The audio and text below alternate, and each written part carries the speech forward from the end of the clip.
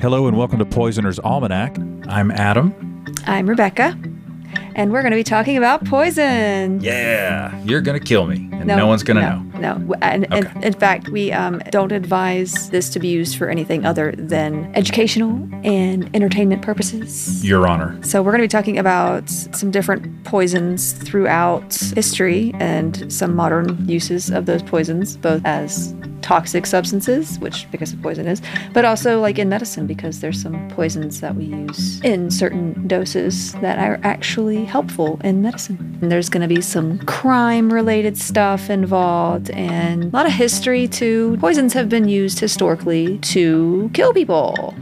But there's also a history. Like your husband. Why are you so into poisons? Tell us about this. I'm a nurse and I don't poison people. But I really... Okay, there we go. Job one.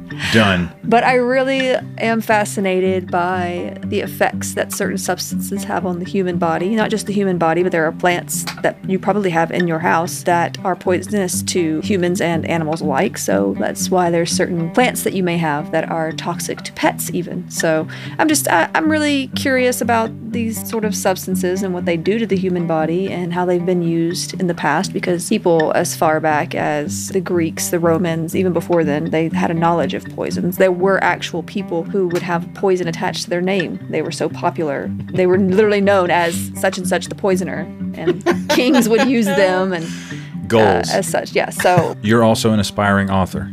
Yeah, I do. I love a good mystery. Okay. So you'll probably hear us refer to Agatha Christie a lot. She has there's a lot of poisons yes. Mentioned in her books. You'll see a lot of heavy metals and a lot of arsenic, some cyanide in there. So yeah, there's really a lot to talk about, and I'm going to try to put together similar poisons each episode because I do like to be organized. And we're going to be talking about exactly what they do. There's going to be some cases historically, maybe some fictional cases as well. Not just Agatha Christie. There's a lot of Shakespeare, Romeo and Juliet. How does Romeo kill himself? Yeah. Poison. Of course. So it's pretty tragic, but still, it's pretty interesting. How these poisons have been used throughout history and how we use them today, because we still use things like belladonna, atropine. Right. So we use that. There's still modern applications. Yeah, we still use that even as a medication. And there are some alternative medications that involve some of these toxins as well. Not saying you should definitely go that route because it's not without its